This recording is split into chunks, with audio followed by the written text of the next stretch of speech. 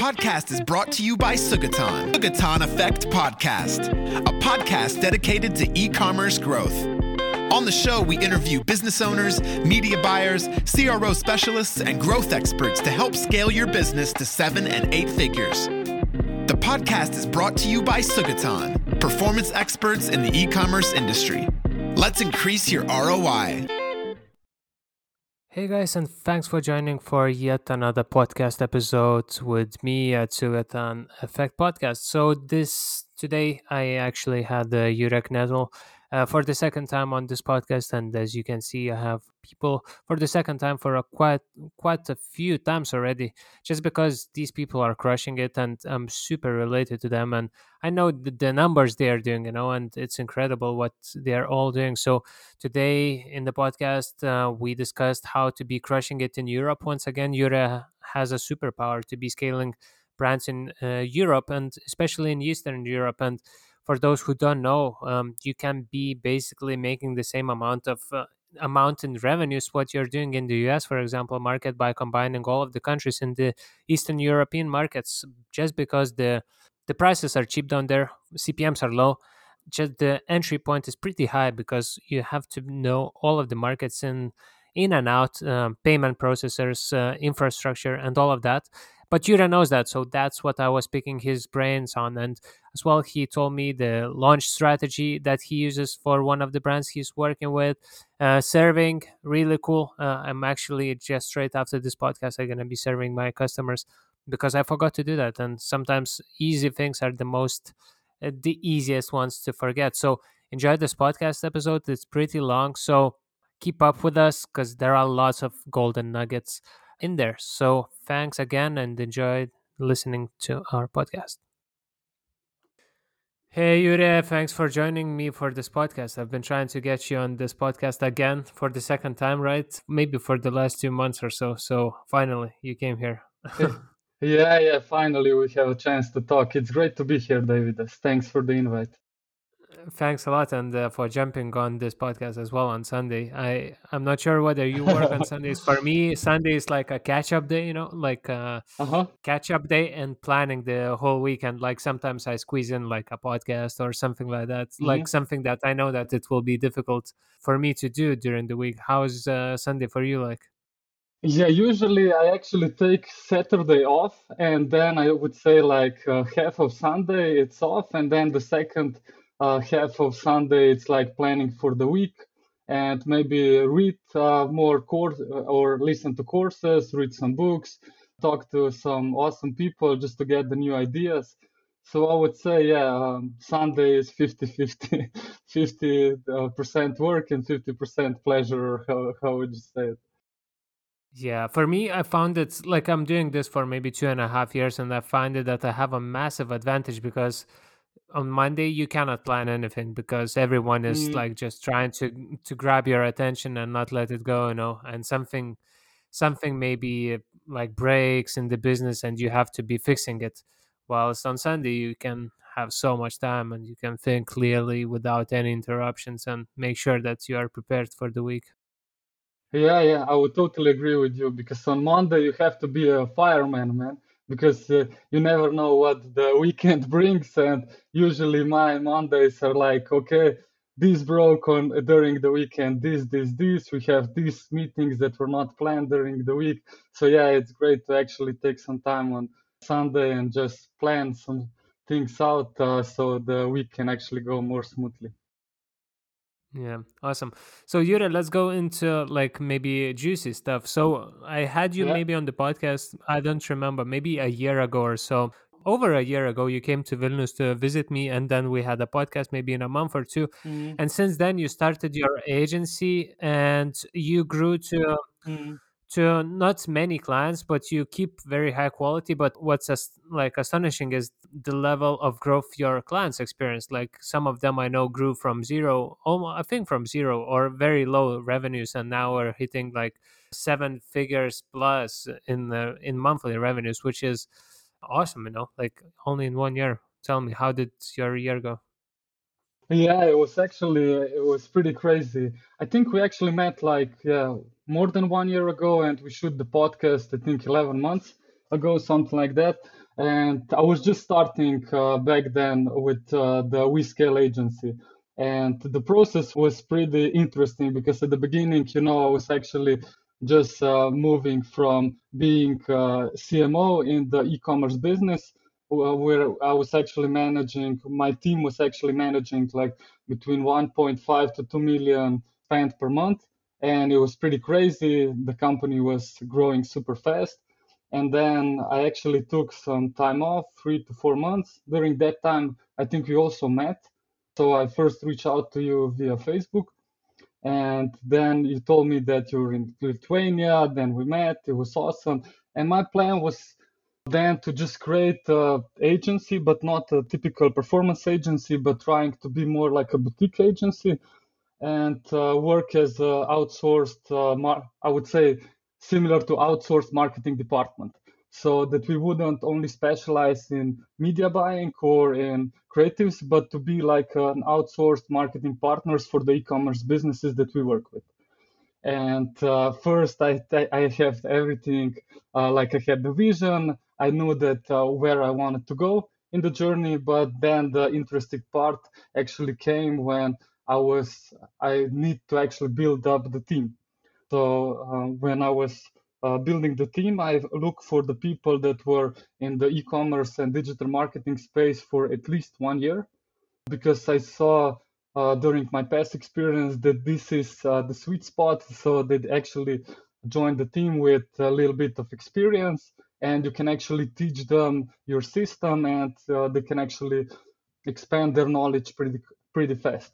And I actually onboard 2 team members and hired, I think it was actually 2 video editors who were actually working as an outsourced remotely.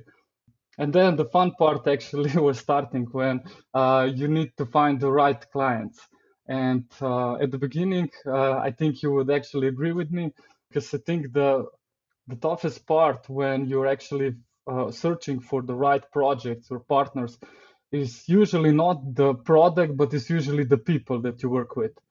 Because we found it's only 1 year, but we found in so many cases that company had a great product, they had a huge market, they had great feedbacks from the customers, but the vision of the founder is not there. So I think in our case, we actually needed 3 to 4 months to filter down which are the right partners or people that we want to work with.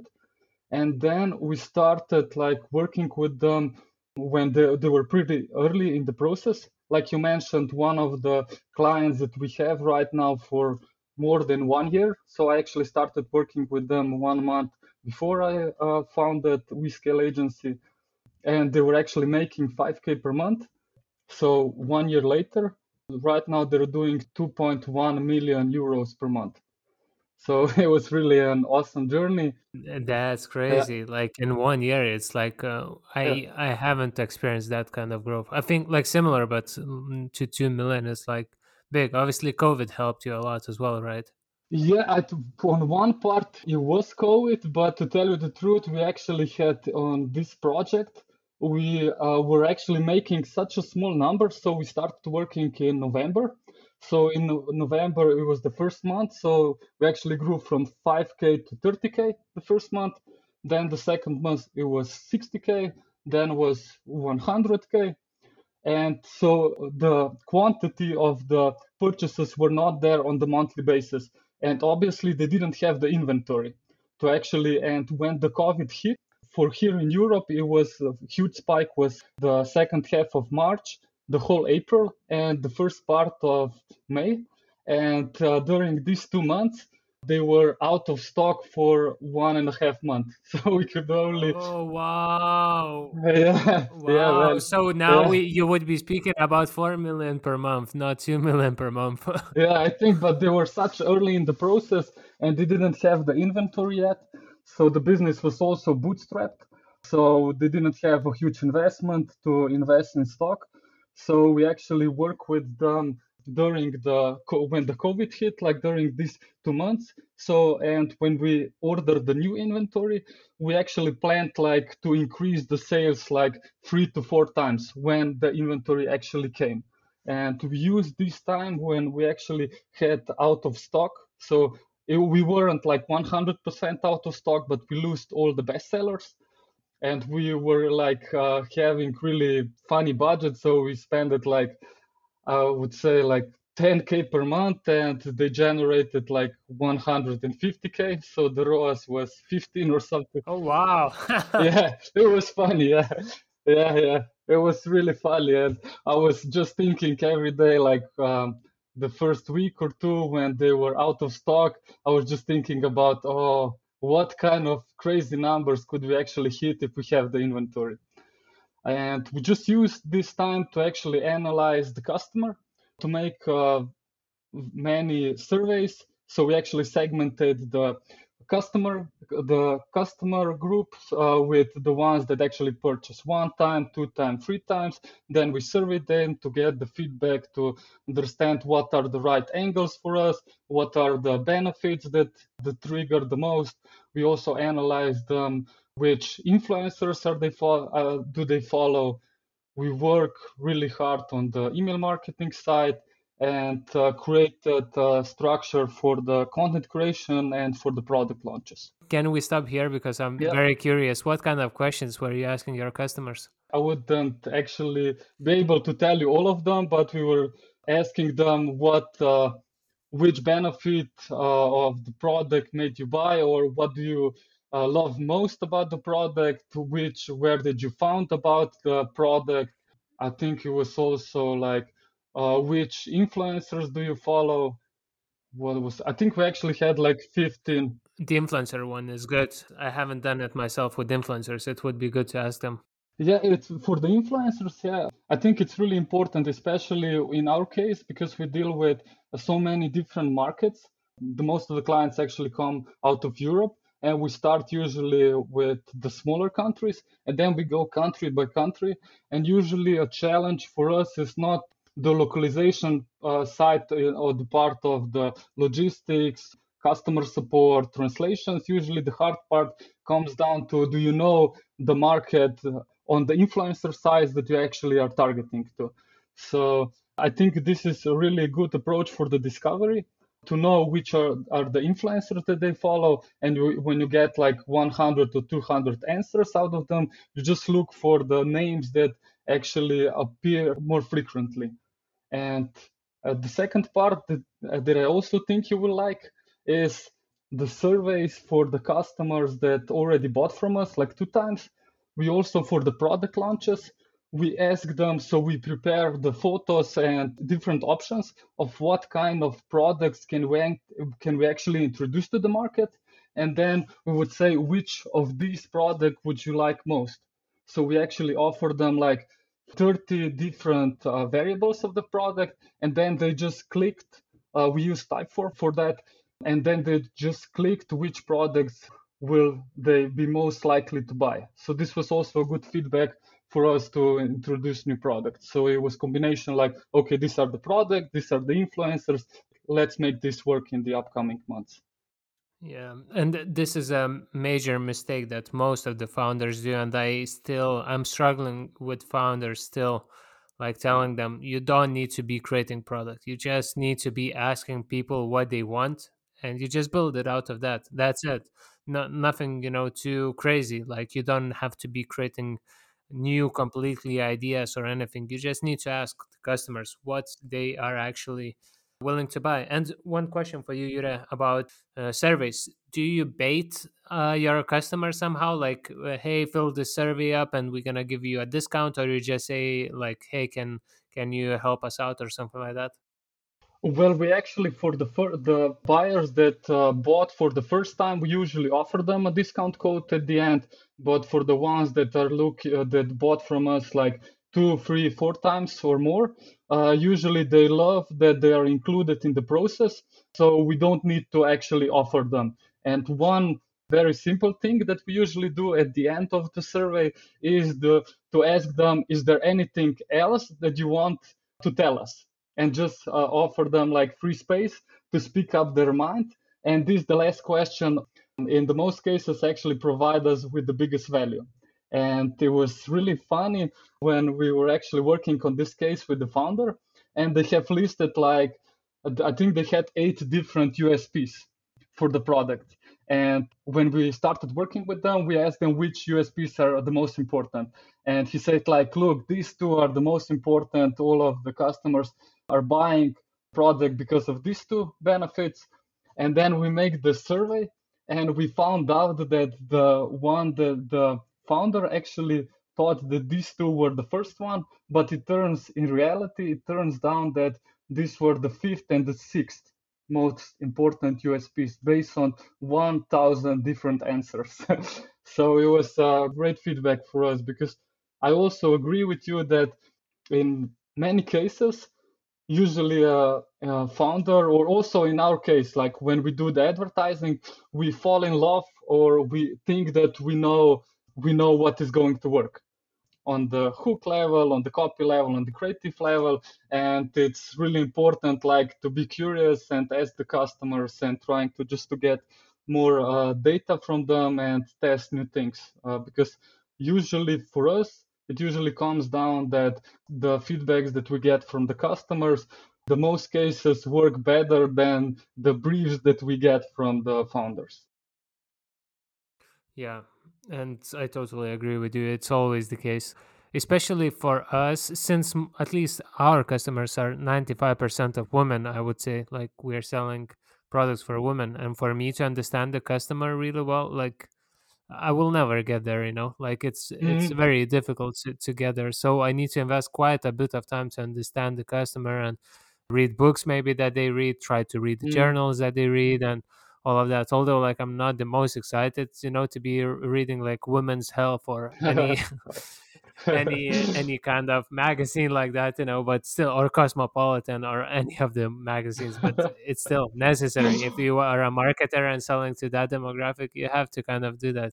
David, as I can actually imagine you when you type me that you read a lot of books. In reality, you just read the Cosmopolitan the whole day, right? Yeah, like it's actually like this deciphering the whole, it's like another language that I'm learning. Mm, I go there and mm. they use like all of these abbreviations, of course, AF, like I'm like, it took me some time, like, what does it mean, like AF? Oh, as fuck, like, and I didn't think that our audiences use these words, but they use, although like it's a bit younger demographic that uses Mm. these kind of abbreviations, but still, like, fascinating to learn. Yeah, yeah. Cool. So Yuri, I have lots of questions for you. So your superpower is localization for each one of the countries, and you recently told me that like you're looking into multiple Eastern European countries, and they are so underserved. Like there is so much Mm. low hanging fruit down there, and as I understood, you scale this brand only in Eastern Europe, mostly, at least from what I know. Yeah. What's the approach right now? Are you still doing like localization on the website level and everything there as well? Like, how do you approach it now? Yeah, I think it actually comes down to just the beginnings of my career or my journey. It was actually, I come from Slovenia. It's a pretty small country. So I think it's even smaller than yours, David. How big is Lithuania, the Yeah, population there? 3 million people. Okay, yeah. Okay, so we have two there. So you actually have a big market for us. So yeah, I was actually starting just advertising in Slovenia, and the fun part actually comes down. It's pretty easy to get the first results. You can actually get to 50K, 100K per month. If you come to like 300K per month, you're a superstar here. But if you want to go beyond that, you actually need to open new countries. During my whole career, it was actually like, okay, which country is next? And usually we didn't look for the western part of the Europe or US. We usually looked for the eastern part of the Europe. And for us, it was usually like, okay, we need to go from Slovenia to Croatia, then to Hungary. So we look at the map and just see, okay, this country is next to Slovenia, or this country is the next to the country that we are present in. Let's try this one. And the first approach was actually, yeah, it's easier to get to advertise in English. My hypothesis was to actually that people, the younger generation knows English, they will be able to buy with the English language. And we started advertising the eastern part of Europe, Poland, Czech Republic, Slovakia, Hungary, and the results were terrible. So we didn't hit, the ROAS was below one. So it was the best decision for us was to turn off the ads and okay, what can we do about it? Then we say, okay, what are the problems? The problem was that we lost like 70 to 80% of the market because we only advertised in English language, and our target group was between 25 to 50 years old. So it was pretty broad. I'm always looking at the products that have a pretty broad targeting. So it was like, okay, we need to localize it. So we changed the language. Then the next step was, okay, what else is bothering them? And then it was like, okay, yeah, the shipping time is terrible. So the shipping time was 7 to 10 days. How can we actually make this to go to 2 to 4 days? Okay, then we found local logistics, or we found the new international partners to be able to bring the packages faster to the countries that we were targeting, to the countries that were like further away from the country the company was coming from. We used 3PLs and shipped the packages from there. And the third part was the payment methods. So at the eastern part of Europe, I think companies are afraid of it because a lot of purchases are actually made like with cash on delivery. And usually the companies want to use Klarna, PayPal, credit cards, and so on, or pay later. But the eastern part of the Europe, yeah, the most used payment methods is obviously the cash on delivery. But for this was not like the biggest challenge. We know that okay, this is necessary to be selling on this market, and we found out that the eastern part of the Europe is much cheaper for advertising. E-commerce is growing super fast there, and if we could actually implement the stuff that you, David, as John, Fares, and so on are doing, those advanced stuff that you do in US, if we do this on the eastern part of the Europe and combine this with localization, we know that we can crush it. And we just build up the system there. I also have the last company that I work in. We were just focusing, the majority was in the eastern part and the central Europe. So I know that this is something that companies are able to do. And then it was just like going step by step. And the project that you mentioned, yeah, we grew like to 2.1 million euros per month with only in eastern part of the Europe. And if I am talking to someone that is advertising on the western part of Europe or in US, they say like, I don't believe you. This is not possible because there are so small markets. But if you combine those small markets together and think about that, there is less competition there, and Cheap. if you, Yeah. yeah, pretty cheap, and you applicate the same knowledge that you have and combine this with localization, you can crush. Yeah, that's fascinating. That's such a low hanging fruit. And although, like, I do see it's actually like you made it more it's not more complicated. Yeah, it is actually more complicated to enter the market Yeah. because you have to know each one of the markets, right? So you don't have so many risks that your competitors will come and take the products from there. And by the time they come, you probably will have acquired all of the audience on there because you work with four clients and like four brands. So that, and if you're spending like 500K or something on each one of them per month, they are seeing ads all over the place, like all over the place. I'm just super interested, like you're generating 2.1 million euros, so it's like around $2.6 per month, right? And it's only Eastern Europe, Yeah. so And European markets are crushing it. And actually that's what we are seeing as well on the agency mm, level, is that the American ones are kind of like, they are not going out of business or anything, but they are like stable, it's not, we're not growing.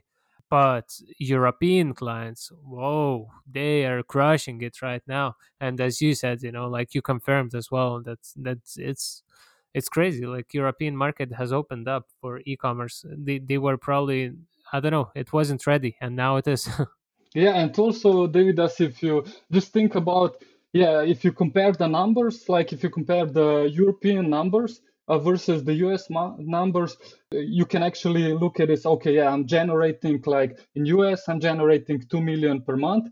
But if you generate 2 million per month in the eastern part of the Europe, and let's say for us, it's like in one country, we actually we generate 1 million per month, but this country is only 10 million people.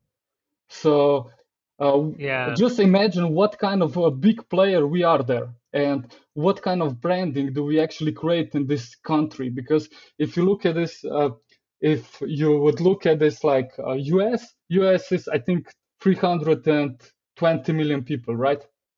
Something like that. yeah, Yeah.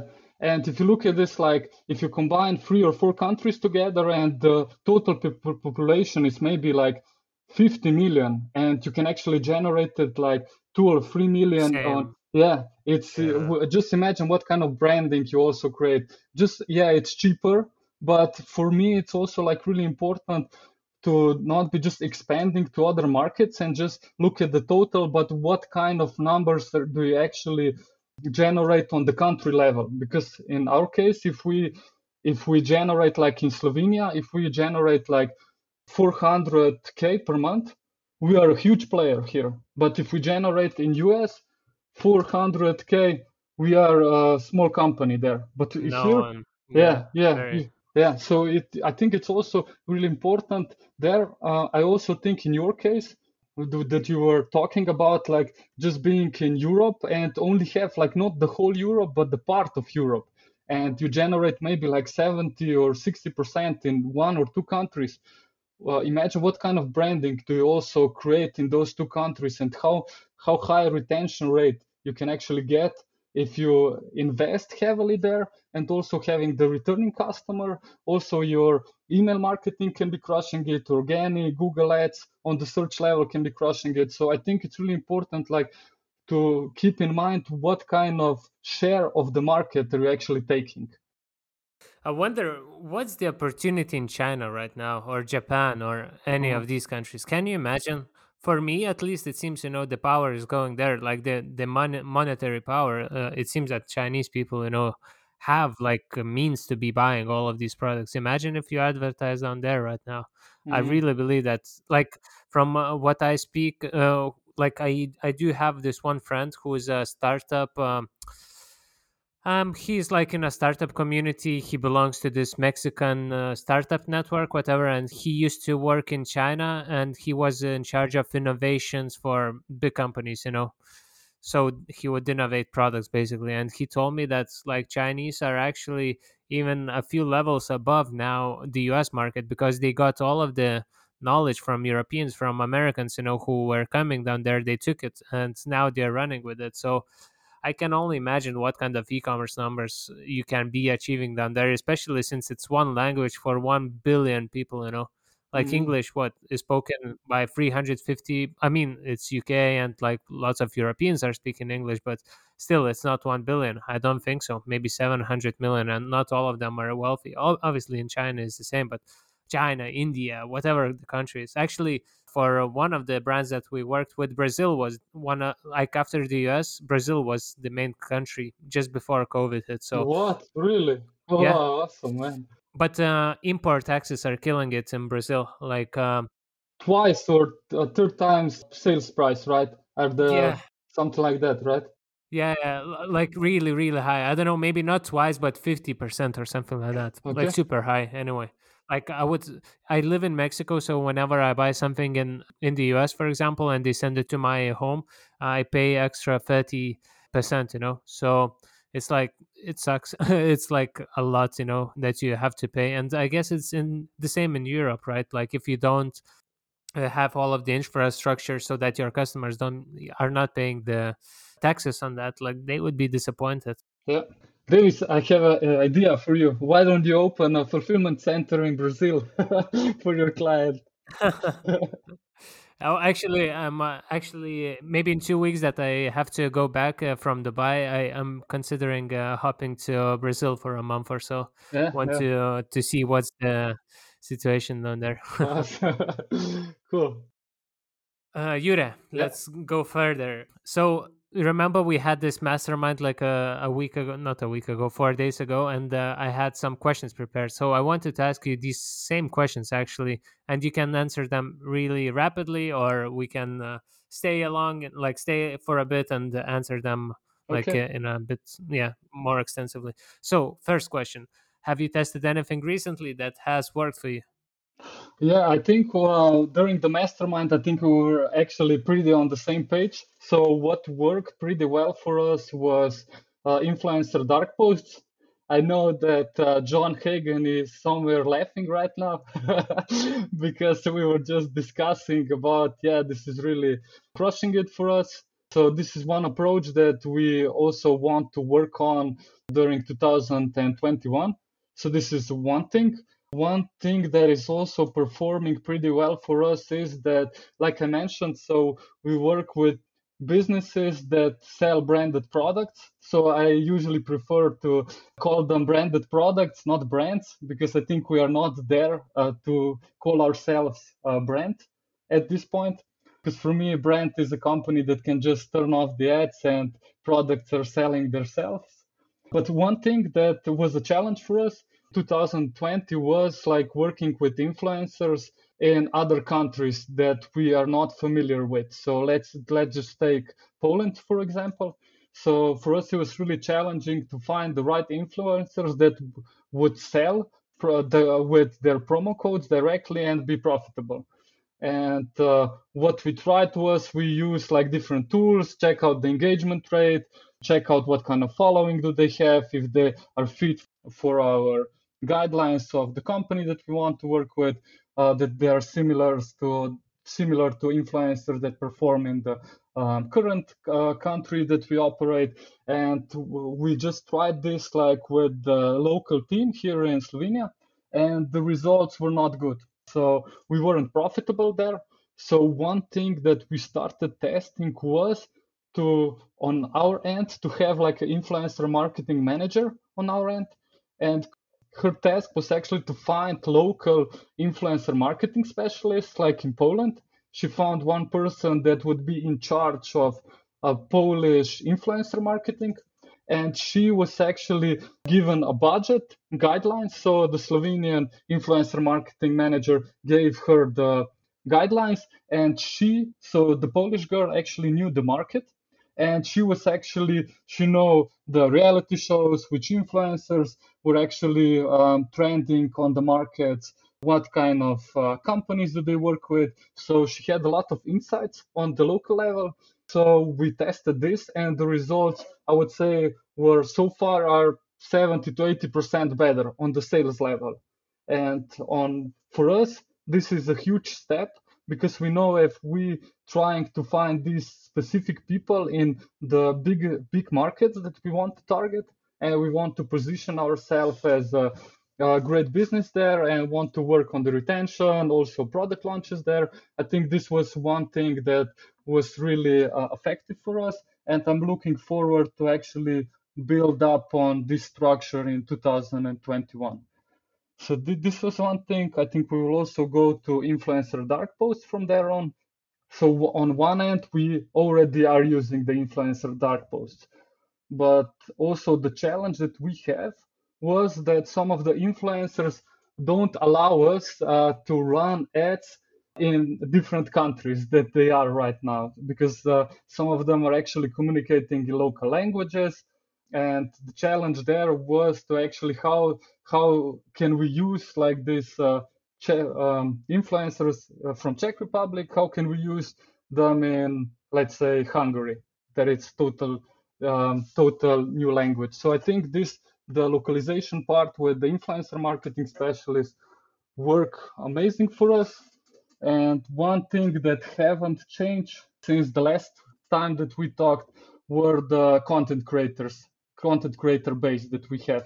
But I don't know, David, as if you want to go deep on that or not.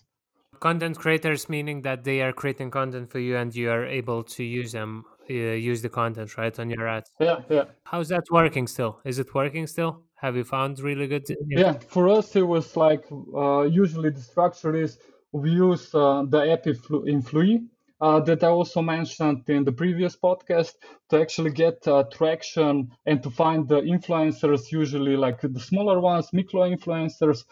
For the biggest ones, we usually found them by hand. So just searching Instagram, researching the competitors on the market, the brands that we look up to, and then we see like during the first collaboration with them, we see that okay, they can produce like really good content for us. Then the next step for us is explain them the content creation structure that we have. So like okay, let's start. You can become our content creator. We will send you like 3 to 5 products per month. You will provide us with 3 videos, 5 photos per product. You will get paid like per image and per video. And we start with 10 to 15 content creators, and then each month we cut down like the ones that were not performing well, and we add like 3 to 5 more. And the upside for us is also like because we are an agency, we can actually use those content creators for several different projects. So we know that which is actually, we have the database which people can actually produce really good content at an affordable price.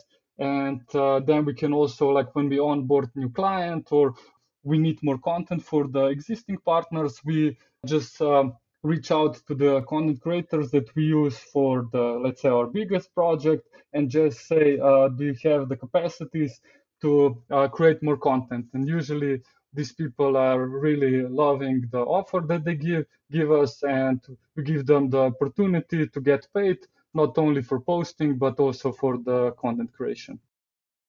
That's awesome. But equally, now it's important to be learning what didn't work for you in the past month or past 6 months.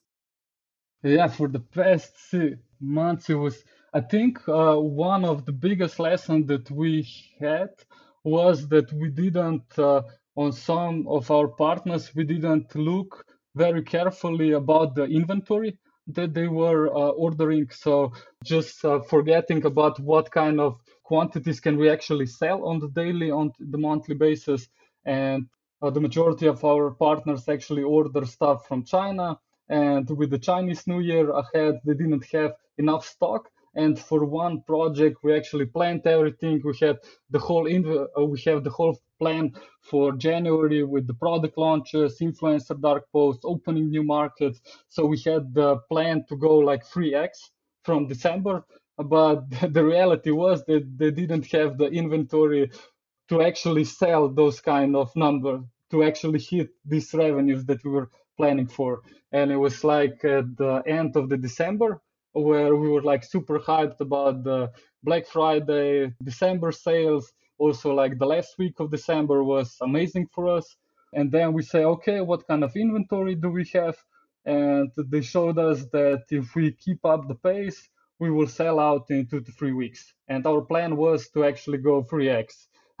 So this was one hard lesson for us, and we need to adapt. We actually created like we created like Google Sheets to take the numbers from the Google Analytics to calculate the average sale per SKU, and then we also like export the inventory, put them together, and right now we have up to date Google Sheets where we can actually see which product do how much stock do we have per product, and also and if we keep up the pace, how many days this stock will last.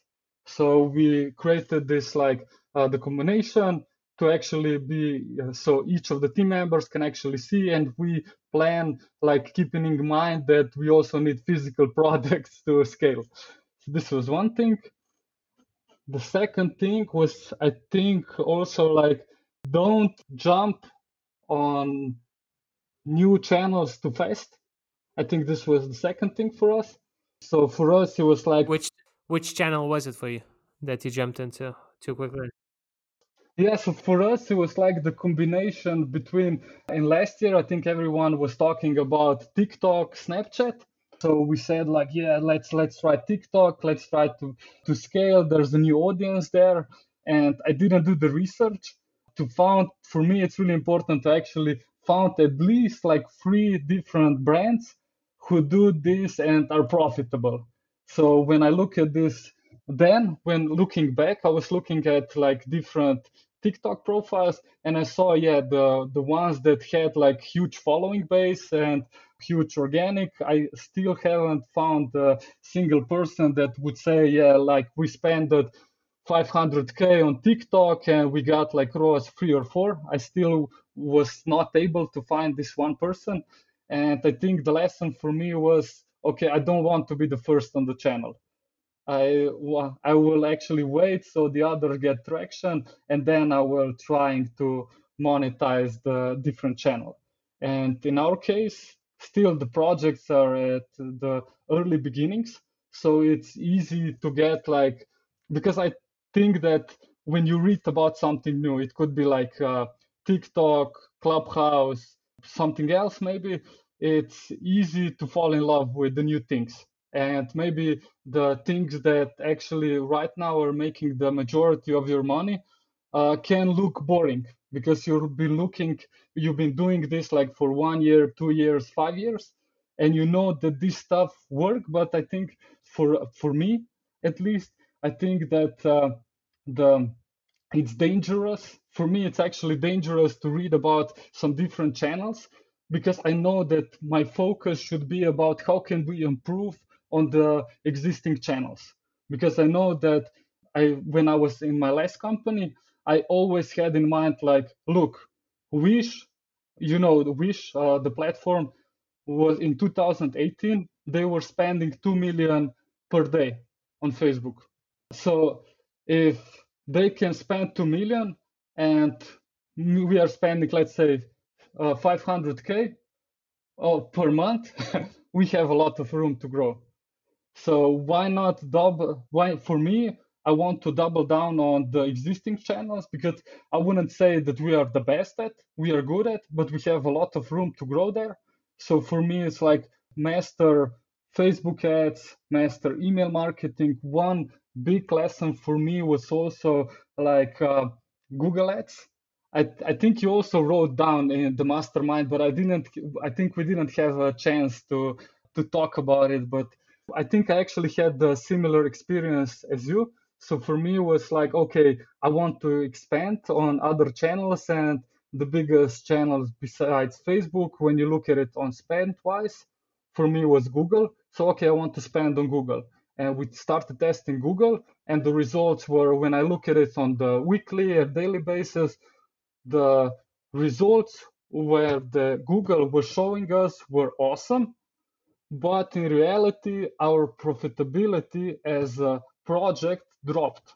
Yeah, exactly same experience, exactly the same. Yeah. So we had a challenge with different attribution channel. So we look at it separately Google, separately Facebook, separately Klaviyo, and we found out, yeah, all of the channels work amazingly. Also influencers work amazingly, but we forgot about like looking at the whole picture together, because I think at the end of the day, it's the most important how much profit does a business generate. And when I talk to founders, they don't care if oh yeah, Google is showing these amazing results. At the end of the day, they just are curious about what is our blended ROAS and how much profit do we generate.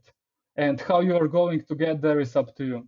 And when I analyzed it, I found out that we were just like retargeting heavily on Google on the traffic that we actually produced with Facebook ads.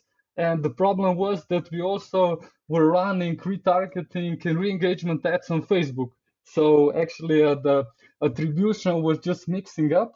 So I was actually pretty. Then I decided that I don't want to increase the spendings on Google Ads. So I think a mission for us in 2021 was is also like how to find the right balance for the project that we work with. Because I think like the project like you and I are working on, these products are typically like for push marketing, right? So it's like you create the demand about it. It's not like the people are searching for a solution, but you actually need to introduce in the majority of the cases. And on the other hand, if you look at it like Google search or Google shopping or Amazon, they are actually a pull marketing channels. So people are actually looking for a solution, for a best solution, and your job is actually to be present in the on the at the right time on the right place. And you cannot overspend on them because it's already the demand is there. You cannot be pushing more the budgets unless, Yeah, yeah. yeah, that's what we realized. Like there is this certain amount of threshold that actually the way we realized it is, yeah, the same thing happened. Our profitability dropped just significantly, and then I asked our Google agency to have a look at what our competitors are spending. And they were spending up to 35K. So I assumed that, okay, 15K goes for branding probably, and another 20 for retargeting, all of that. But once we put what we did, we pushed past 60K, and that's when Mm. the whole thing broke. So I decided that, okay, 35K and that's it, no more. Yeah, I think it's really important to find the balance because maybe when you will also like increase the spendings on Facebook, maybe you can also like increase the spendings on Google there, or you maybe introduce like many more SKUs, and you can be really crushing it on Google Shopping. I also know a lot of companies that are crushing with Google Shopping, but they have like 50, 100 SKUs and up and more, so they can actually also like take advantage of the search volume on several different product categories. But if we only have one product category with low search volume, we can actually, yeah, we can always like create those branded search and buy our own domain or the brand name, and we say, yeah, we're crushing it. But I also I think it's really hard to find the right balance between what on Google, because at Facebook it's like, okay, these are prospecting, re-engagement, retargeting, and retention campaigns. You look at the blended results, and that's it. It's on the I think on the when you analyze the results, it's pretty simple. One thing that could become hard is when let's say you overspend on re-engagement and retargeting, and don't keep up the balance like 70 to 80%. For us it's 70 to 80% we try to spend of the total budget we try to spend on the prospecting side or cold traffic or top of the funnel, however you want to call it. But I think it's much easier to analyze the results. But once you introduce different channels and each of the channel has their own attribution, I think there the hardest part of the journey comes down to, because then you as a head of marketing, or you're actually responsible on the profitability of the project, then you need to make harder decision. And for me it's like, okay, we want to go step by step. First we will just do maybe Facebook ads, email marketing, influencers, then some Google ads, and then in the future we will see if it makes sense to try to spend like 50K on a new channel, or maybe just focus on Facebook and spend like with the same number of hours invested, maybe there we can actually spend 300K more. Yeah, and that's a big thing for me. Last year, I was trying to find new channels, to be increasing, like scaling the businesses because we were scaling, big time. But this year, it's like, okay, I just actually this week, basically, I decided that we will not be doing any more influencer pushes, like we call them, where they just post, influencers post about it. Then we did affiliate marketing. We are stopping that, and I cut Google spend as well. So I just gonna be, instead of agencies, I'm gonna be using like a freelancer just to set up the branded and like all of the retargeting. Because I realized, the more things you do that are not profitable, and those who are the things that are meh, like average, maybe they are generating revenue, maybe not, maybe they are generating profitability or not. I said, okay, I just gonna cut everything that doesn't, like, that I'm on a verge to say yes or no, like on the edge, like I decided to let go of every person that was in the channel that was like meh, performing meh, and let go of all of the tests as well, and all of the things that we accumulated by growing business so quickly, and just say no to most of the things and focus on the new, a few things which we actually. And this kind of a mindset allowed me to come up with amazing great ideas that we're going to launch in the market, and I think we're going to crush it, big time, because I don't have to be worrying about management so much, or whether affiliate marketing channel is working for us, or influencer pushes are working for us, or Google, whether the Google agency, like, it allowed me so much more space in my brain that I can be focusing on the things that matter the most, and that's usually Facebook in combination with influencers, and just tweaking your offer, whichever the offer is. Like, if you get the offer right, doesn't matter the creative, doesn't matter the influencer, it's gonna work. So if you work on these things and drive traffic from Facebook, I think you can still crush it, big time. And in the US alone, you can be doing at least 70 mil if you have these things right. Yeah, yeah, I totally agree with you, and Bit of a rant. mm, I love the approach, man. Really. Let's go to another question. Actually, before I go to another question, I wanted to put in another follow-up question for you. Okay. Like you mentioned about these influencers and how you're dealing with them and all of that, like, and also media buying side.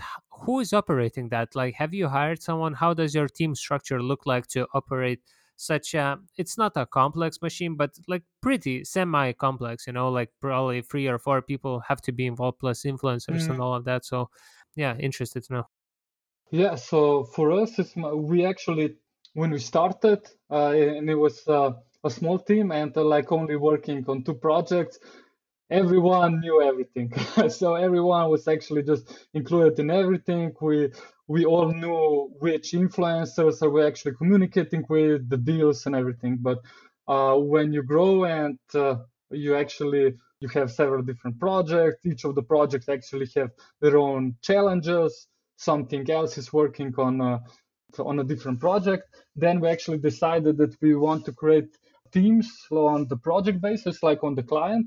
So for one client, we have a team with when we have like weekly meetings, and one of our media buyer is actually responsible for creating briefs and for the post production team and for communicating with the influencer marketing team.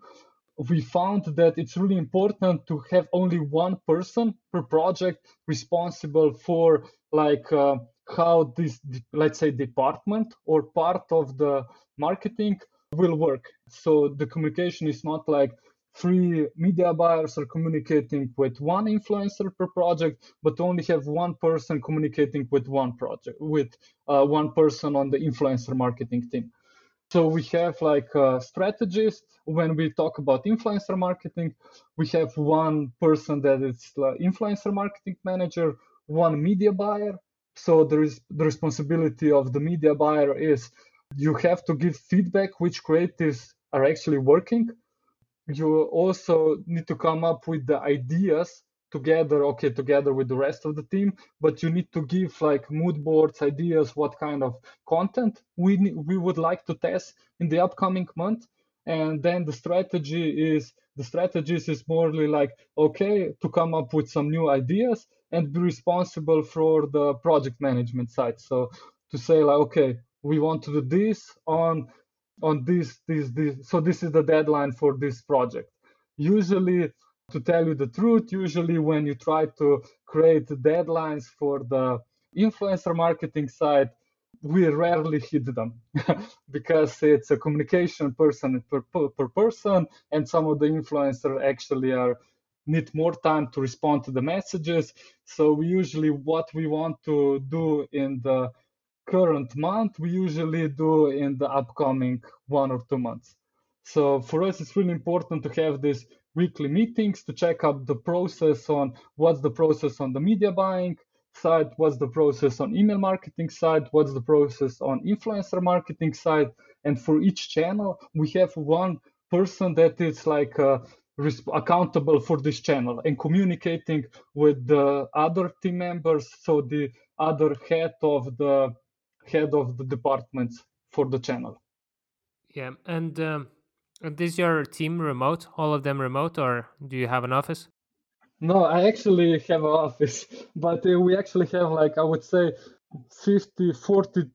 Yeah, so we have 12, 13, 13, sorry, 13, and seven of them actually work in the office. And it's not like they need to be there every day, but they have the possibility to come to the office, and six of them are actually totally remotely. So they have a option if they want to come to the office or not.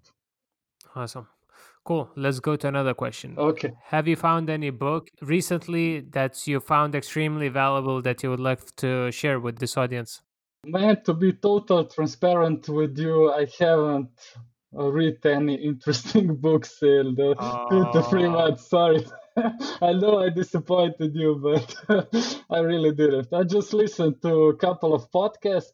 For me, I think the one of the biggest change was to start at analyzing the founders and the e-commerce businesses, not trying to learn from the marketing gurus anymore. So it was for me at this stage, especially like when the project is growing pretty fastly, and in this case, like the one client that we work with, they are right now at 2.1 million per month. Right now, it's not about the media buying hacks. For us, it's not about the media buying hacks. We can actually read all the articles. Right now, I think it's really important to analyze the mindset and the strategy of the big e-commerce businesses. Maybe one one book that I actually read, and it's because of my background. I was a huge basketball fan, and I still am. And Michael Jordan, I assume you know him. Here, actually, they introduced this documentary, The Last Dance, from them. I watched it. Yeah, I watched it. okay, It's awesome. so if you love it, read the book from Tim Grover. He was actually a personal trainer from him, and he worked with him for I think 13 years. So he was his personal trainer, and he was also a personal trainer of, if you look at it, like 10 of the greatest basketball players in the last 30 years. He coached 7 of them. And the book is Relentless from Tim Grover, and he talks about the mindset of what kind of mindset these superstars of basketball had to be reaching these kind of results. And I think this is one book that actually just gave me a great insight. What kind of mindset do you actually need? It's not like I want to be like 100% similar to that, but it provides me with really good approaches and see what kind of struggles did they had, and different types of people he worked with. So I would definitely recommend to read book Relentless, or just to watch some YouTube videos from Tim Grover. Tim Grover was the personal trainer for Michael Jordan. Awesome. What are the challenges that you are seeing in the 2021? Like we're expecting the iOS change, which we don't have a clue how it's going to affect us. But actually, now that I think in Europe, 80% of people are using Android instead of iOS, so it might not be that bad in Europe, right? Yeah, I actually look at the data, I think 1 or 2 weeks ago. So it's really interesting. We actually have, like, for different projects, we have several different age groups that are presenting the majority of the customers. So on one case, we have like more fitness style brand, and the population there, the majority of the customers are actually between 22 to 30 years old. And I look at the data, and then the percentage of the iOS users was, I think it was 26, something like that. And for the other project where I analyzed it, it was actually, I analyzed the customers and check which operating system are they using. And on the other cases, it's usually for us, it's between 12 to 18. So It's low. I think, yeah, it's really low. So, but also the age group there is between 30 to 45.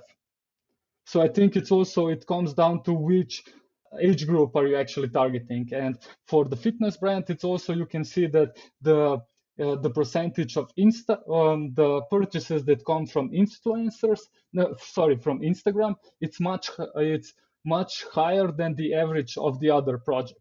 So we can actually look up we see the connections. So the brands that actually have the higher percentage of the total purchases from Instagram also have higher percentage of iOS users. Yeah. So it seems that the Instagram is used by on iOS but it's still like 26% is like, I mean, it will not be affected as much as the US brands, because for us, for example, Yeah, it's 80% of iOS users. yeah, And it's strange for me. I lived in Europe, and actually I just bought iOS just because I wanted to get on Clubhouse. Fares was telling me that we should be doing one, so I just went and bought an iOS. But for the past whatever 20 years that I have a phone, like it's been Android. I mean, not 20 years. I'm like maybe 10, which brand did you use? Xiaomi. Lately, it was Xiaomi because it was the best quality, I Uh-huh. think, for the price as well. But Okay. yeah, I just got iOS, and it's gonna be interesting because I can see now as well. Like Mm, I see the value of using the same things that our customers are using, or reading the same books. Like, I mean, you have to know everything about your customer. And now, since I have iOS and I'm going to our website, I'm like, oh wow, this didn't look like this on Android. It's like very different, or it's slower, or it's quicker, and all of that. It's super fascinating, like learning a new thing, like, yeah, just mm, learning a new language with learning the customers. It's like great marketers are great. They could become probably great actors, where you have to get into the role of the person that you are acting, mm. and it's pretty much similar to marketing, I would say. Yeah, yeah, I agree with you. For us, like here, this part of Europe, like Samsung, Huawei, the brands are also huge, and they are not obviously iOS. So I think this is also the reason. Yeah, so I wouldn't say that I'm scared of the iOS changes. I know that we will respond to them. I actually, when all the debate was just going on, what do you need to do and what kind of tips? Also, some of the people were actually creating these documents. That were 60 pages long. So I won't lie to you. And they were saying the same thing. They were saying the Yeah, same yeah, thing, yeah. like, we don't know what's gonna happen. Yeah, yeah. They were like writing about why Apple did it, why how Facebook is responding to it, but the reality is that we still don't know what practically will happen. I think we did like domain verifications, create a server-to-server communication, and so on.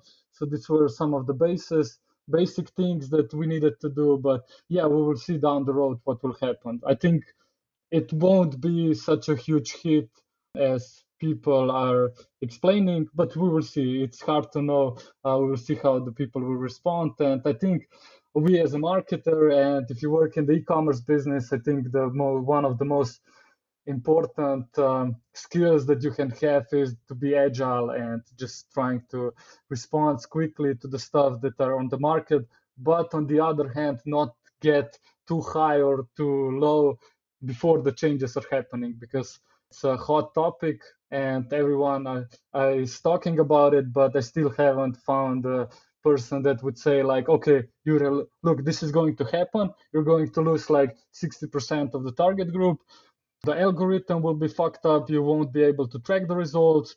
So I think it actually comes down to, yeah, try to prepare, but wait to see what's going to happen and then just respond to the changes. As always, try to respond to the changes that are happening, Yeah, because it's also like when the COVID hit, like, okay, yeah, at the beginning was fuck, no one is going to buy.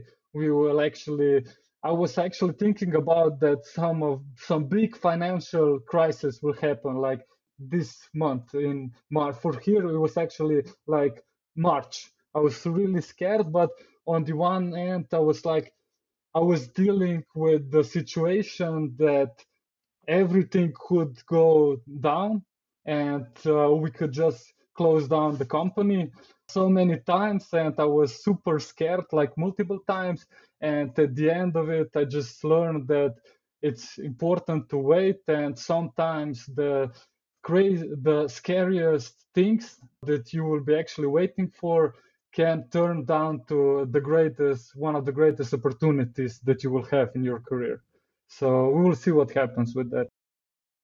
Yeah, and as well, like all of this mess, last year for myself as well. Mm, I know that we have done multiple mistakes, but the learnings were just immense. I mean, when something similar happens next time, I'll know exactly. I mean, I will not know exactly what to do, but I will be prepared, for all of the challenges, and I will be sure to be looking at I will know at least where to direct my attention.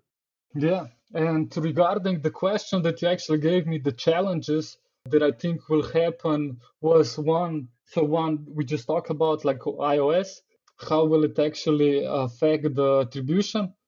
One challenge I think for us would also be like how to find the right balance between different channels. I know that we don't want to expand to many channels, but to find like the right balance between, okay, out of the total spend, how much will we actually spend like on Google? How much will we actually spend on influencer marketing? How many product launches can we actually have?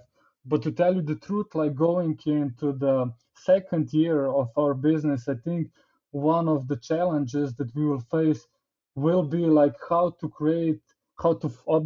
find the right people, because I think the the people are actually the driving force of the business, and how to create like a great or a very effective system around them to operate on those projects, have like a very effective project management, how to communicate with the clients, how to be there when it comes down to very important decisions on their path, and just trying not to get too high or too low, because on one end you can find that one month you can be actually crushing it, and one month you can actually be losing money for the business. So I think it's really important to look at it like not to get too high or too low, and trying to create a plan how to create like these big businesses on the long term, because I know I actually been there when we hit like for one business when we were actually making 8 million per month, but I don't know how like 50 million or 20 million looks like. And I think the challenge will be how to talk with the right people and how to actually implement the stuff that are necessary to grow these businesses. Yeah, and it's always going to be there. Like you always need to find the right people to talk to. You always need to make the right decisions and at the right time. And that's why, like, it's what you mentioned about listening to the founders, what they were doing and what kind of mindset or maybe what kind of decisions did they make in the business is super, super useful. Because you can get like, you can understand or try to understand at what point did they make that decision to introduce that project or that traffic source or that, system or whatever, because challenges are the way I see in e-commerce space or any kind of business, like each level has its own challenges, and like we're mostly now I'm dealing with the challenge of how to go over 3 million per month. With one brand we went over 3 million and we went to 10 million even one month, but it was obviously in November, so it's not like a regular month, right? But it's like a very different kind of skill set that you need. And when I was talking to Faras as well, like he is managing one brand that is generating roughly 3 million plus per month right now, and I see the way we are doing it, and it's very, very similar, and the problems are the same. And actually, like my recommendation, or not recommendation, but those who haven't achieved 2.5 mil in a monthly revenue, to get to the next level is something super painful for me, at least, like an entrepreneur or as a person who loves to run, like to sprint in business. It's like to yeah, just run as quickly as possible. That at that at 25 million points you slow down, like, because it's all about processes, it's all about hiring the right people, because you cannot lift the company to 50 mil by yourself. You have to have a team, and you have to have management, you have to have processes, and all of these things that I'm not the most excited to know building. up. But yeah, it's a different kind of challenge. That's when you start needing, like, that's when you need to be hiring the right people and how to identify them, and that's a very, very different kind of challenge, and very, yeah, it's not something that my brain naturally does. Man, but I know that you will get there because you're actually researching all the resourcing. You talk to other people, so I know that maybe you have like some downside, or you actually have some. You hit the mark, like you said. Okay, for you the challenge is 3 million, but I don't think the challenge is actually 3 million, but I think it maybe comes down to, okay, my role leading the company to 3 million was this, and now like we want to go further. I need to do this. So I need to find the people to Yeah, actually create like a system that enables you like a sustainable long-term growth to actually offer them. Because for us, yeah, as a marketer, when you start with the business like doing 50K, 100K, and you get to 1 million, and you're opening a champagne like and everything, you're super hyped up about it. It's I think it's the most exciting part, and I think the part of the business when you come down to how to create a sustainable long-term sustainable business that could actually grow and could actually add people to like expand to other channels, countries, how to actually create effective system for testing. I think it's more long-term investment, and it's much harder to create because otherwise I think many more companies would reach that point. But I think it's really a fun experience, and I think we together will learn a lot on this journey. yeah. I actually spoke to some investors and in the US, and they said that usually investors are paying attention to businesses that reach around 70 million point, just because they know about these struggles, what I'm talking about: 25 million, 50 million, and then 50 million plus. It's like from 25 million to 50, you need to change most of the systems, most of the people that you have in the company. But from 50 to 100, it's okay. Like, it's pretty much the same company, like the same people, the same systems can take you there. So these investors know already that, like, okay, if the business survived this gap between 25 million to 50 million, that means that they'll probably be like sustainable business. That's something that we can be investing money or buying the business out as well. Yeah, agree, man. It was actually for me in my career one of the crucial points I would say was when I was actually visiting Facebook offices in Dublin, and one of my then she became like my mentor. She said like in that case, so on that project that we work, we actually grew to 1.5 million in 2.5 years. So for me, it was like, oh, fuck, we did it. Like, we made it. This is a huge growth. None of the people that I knew actually was hitting this number. And she opened my eyes when she said, like, you're not a sustainable business. And I was super shocked because I say, come on, we are actually making 1.5 million per month. This is a lot of money. How can you call us not a sustainable business? And the problem for us was actually that we were depending only on 6 different products. So we sold like 6 different products in 5 different markets. And she tell, okay, 4 of these 6 products will die. How big are you? How many customers will actually come back and buy other products from you? And then I was just realized that yeah, it doesn't comes down to sales and how much we can actually spend on Facebook. And then I was like just creating. I joined the company and I created a team that could actually do marketing on more markets, become a stronger player on each of these countries, and trying to create a more sustainable business. And the results was that we were actually making like around 40 million euros per year. But if you would ask me, and if the end of the journey, do we have like a system that give us the ability to say that we are a sustainable business, I would still call it no. So I think it's really important to actually it doesn't just come down to numbers. And I believe, like you mentioned, like this gap between 40 or 30 to becoming a company that is doing like 60, 70 million, 100 mil, I think you need a totally different knowledge, totally different experience from the people, and just totally different processes. And I'm really excited about like learning all this in the upcoming years, because we are really young, so we will need to work for many more years. So, but I believe we will get there. I have lots of Bitcoin, so I might not be needing to work a lot more. But I think you still will work, man. Yeah. You can tell that you won't work, but I know that you will work. It's the addiction to the game. Like, even though you sometimes can hate Yeah. it, but the addiction to it is like immense. Like, you wake up and you're excited to be. I mean, you're not excited to be. You're not waiting maybe for these challenges to come, but when they wait, you're just like, okay, I'm gonna figure it out. Yeah, yeah.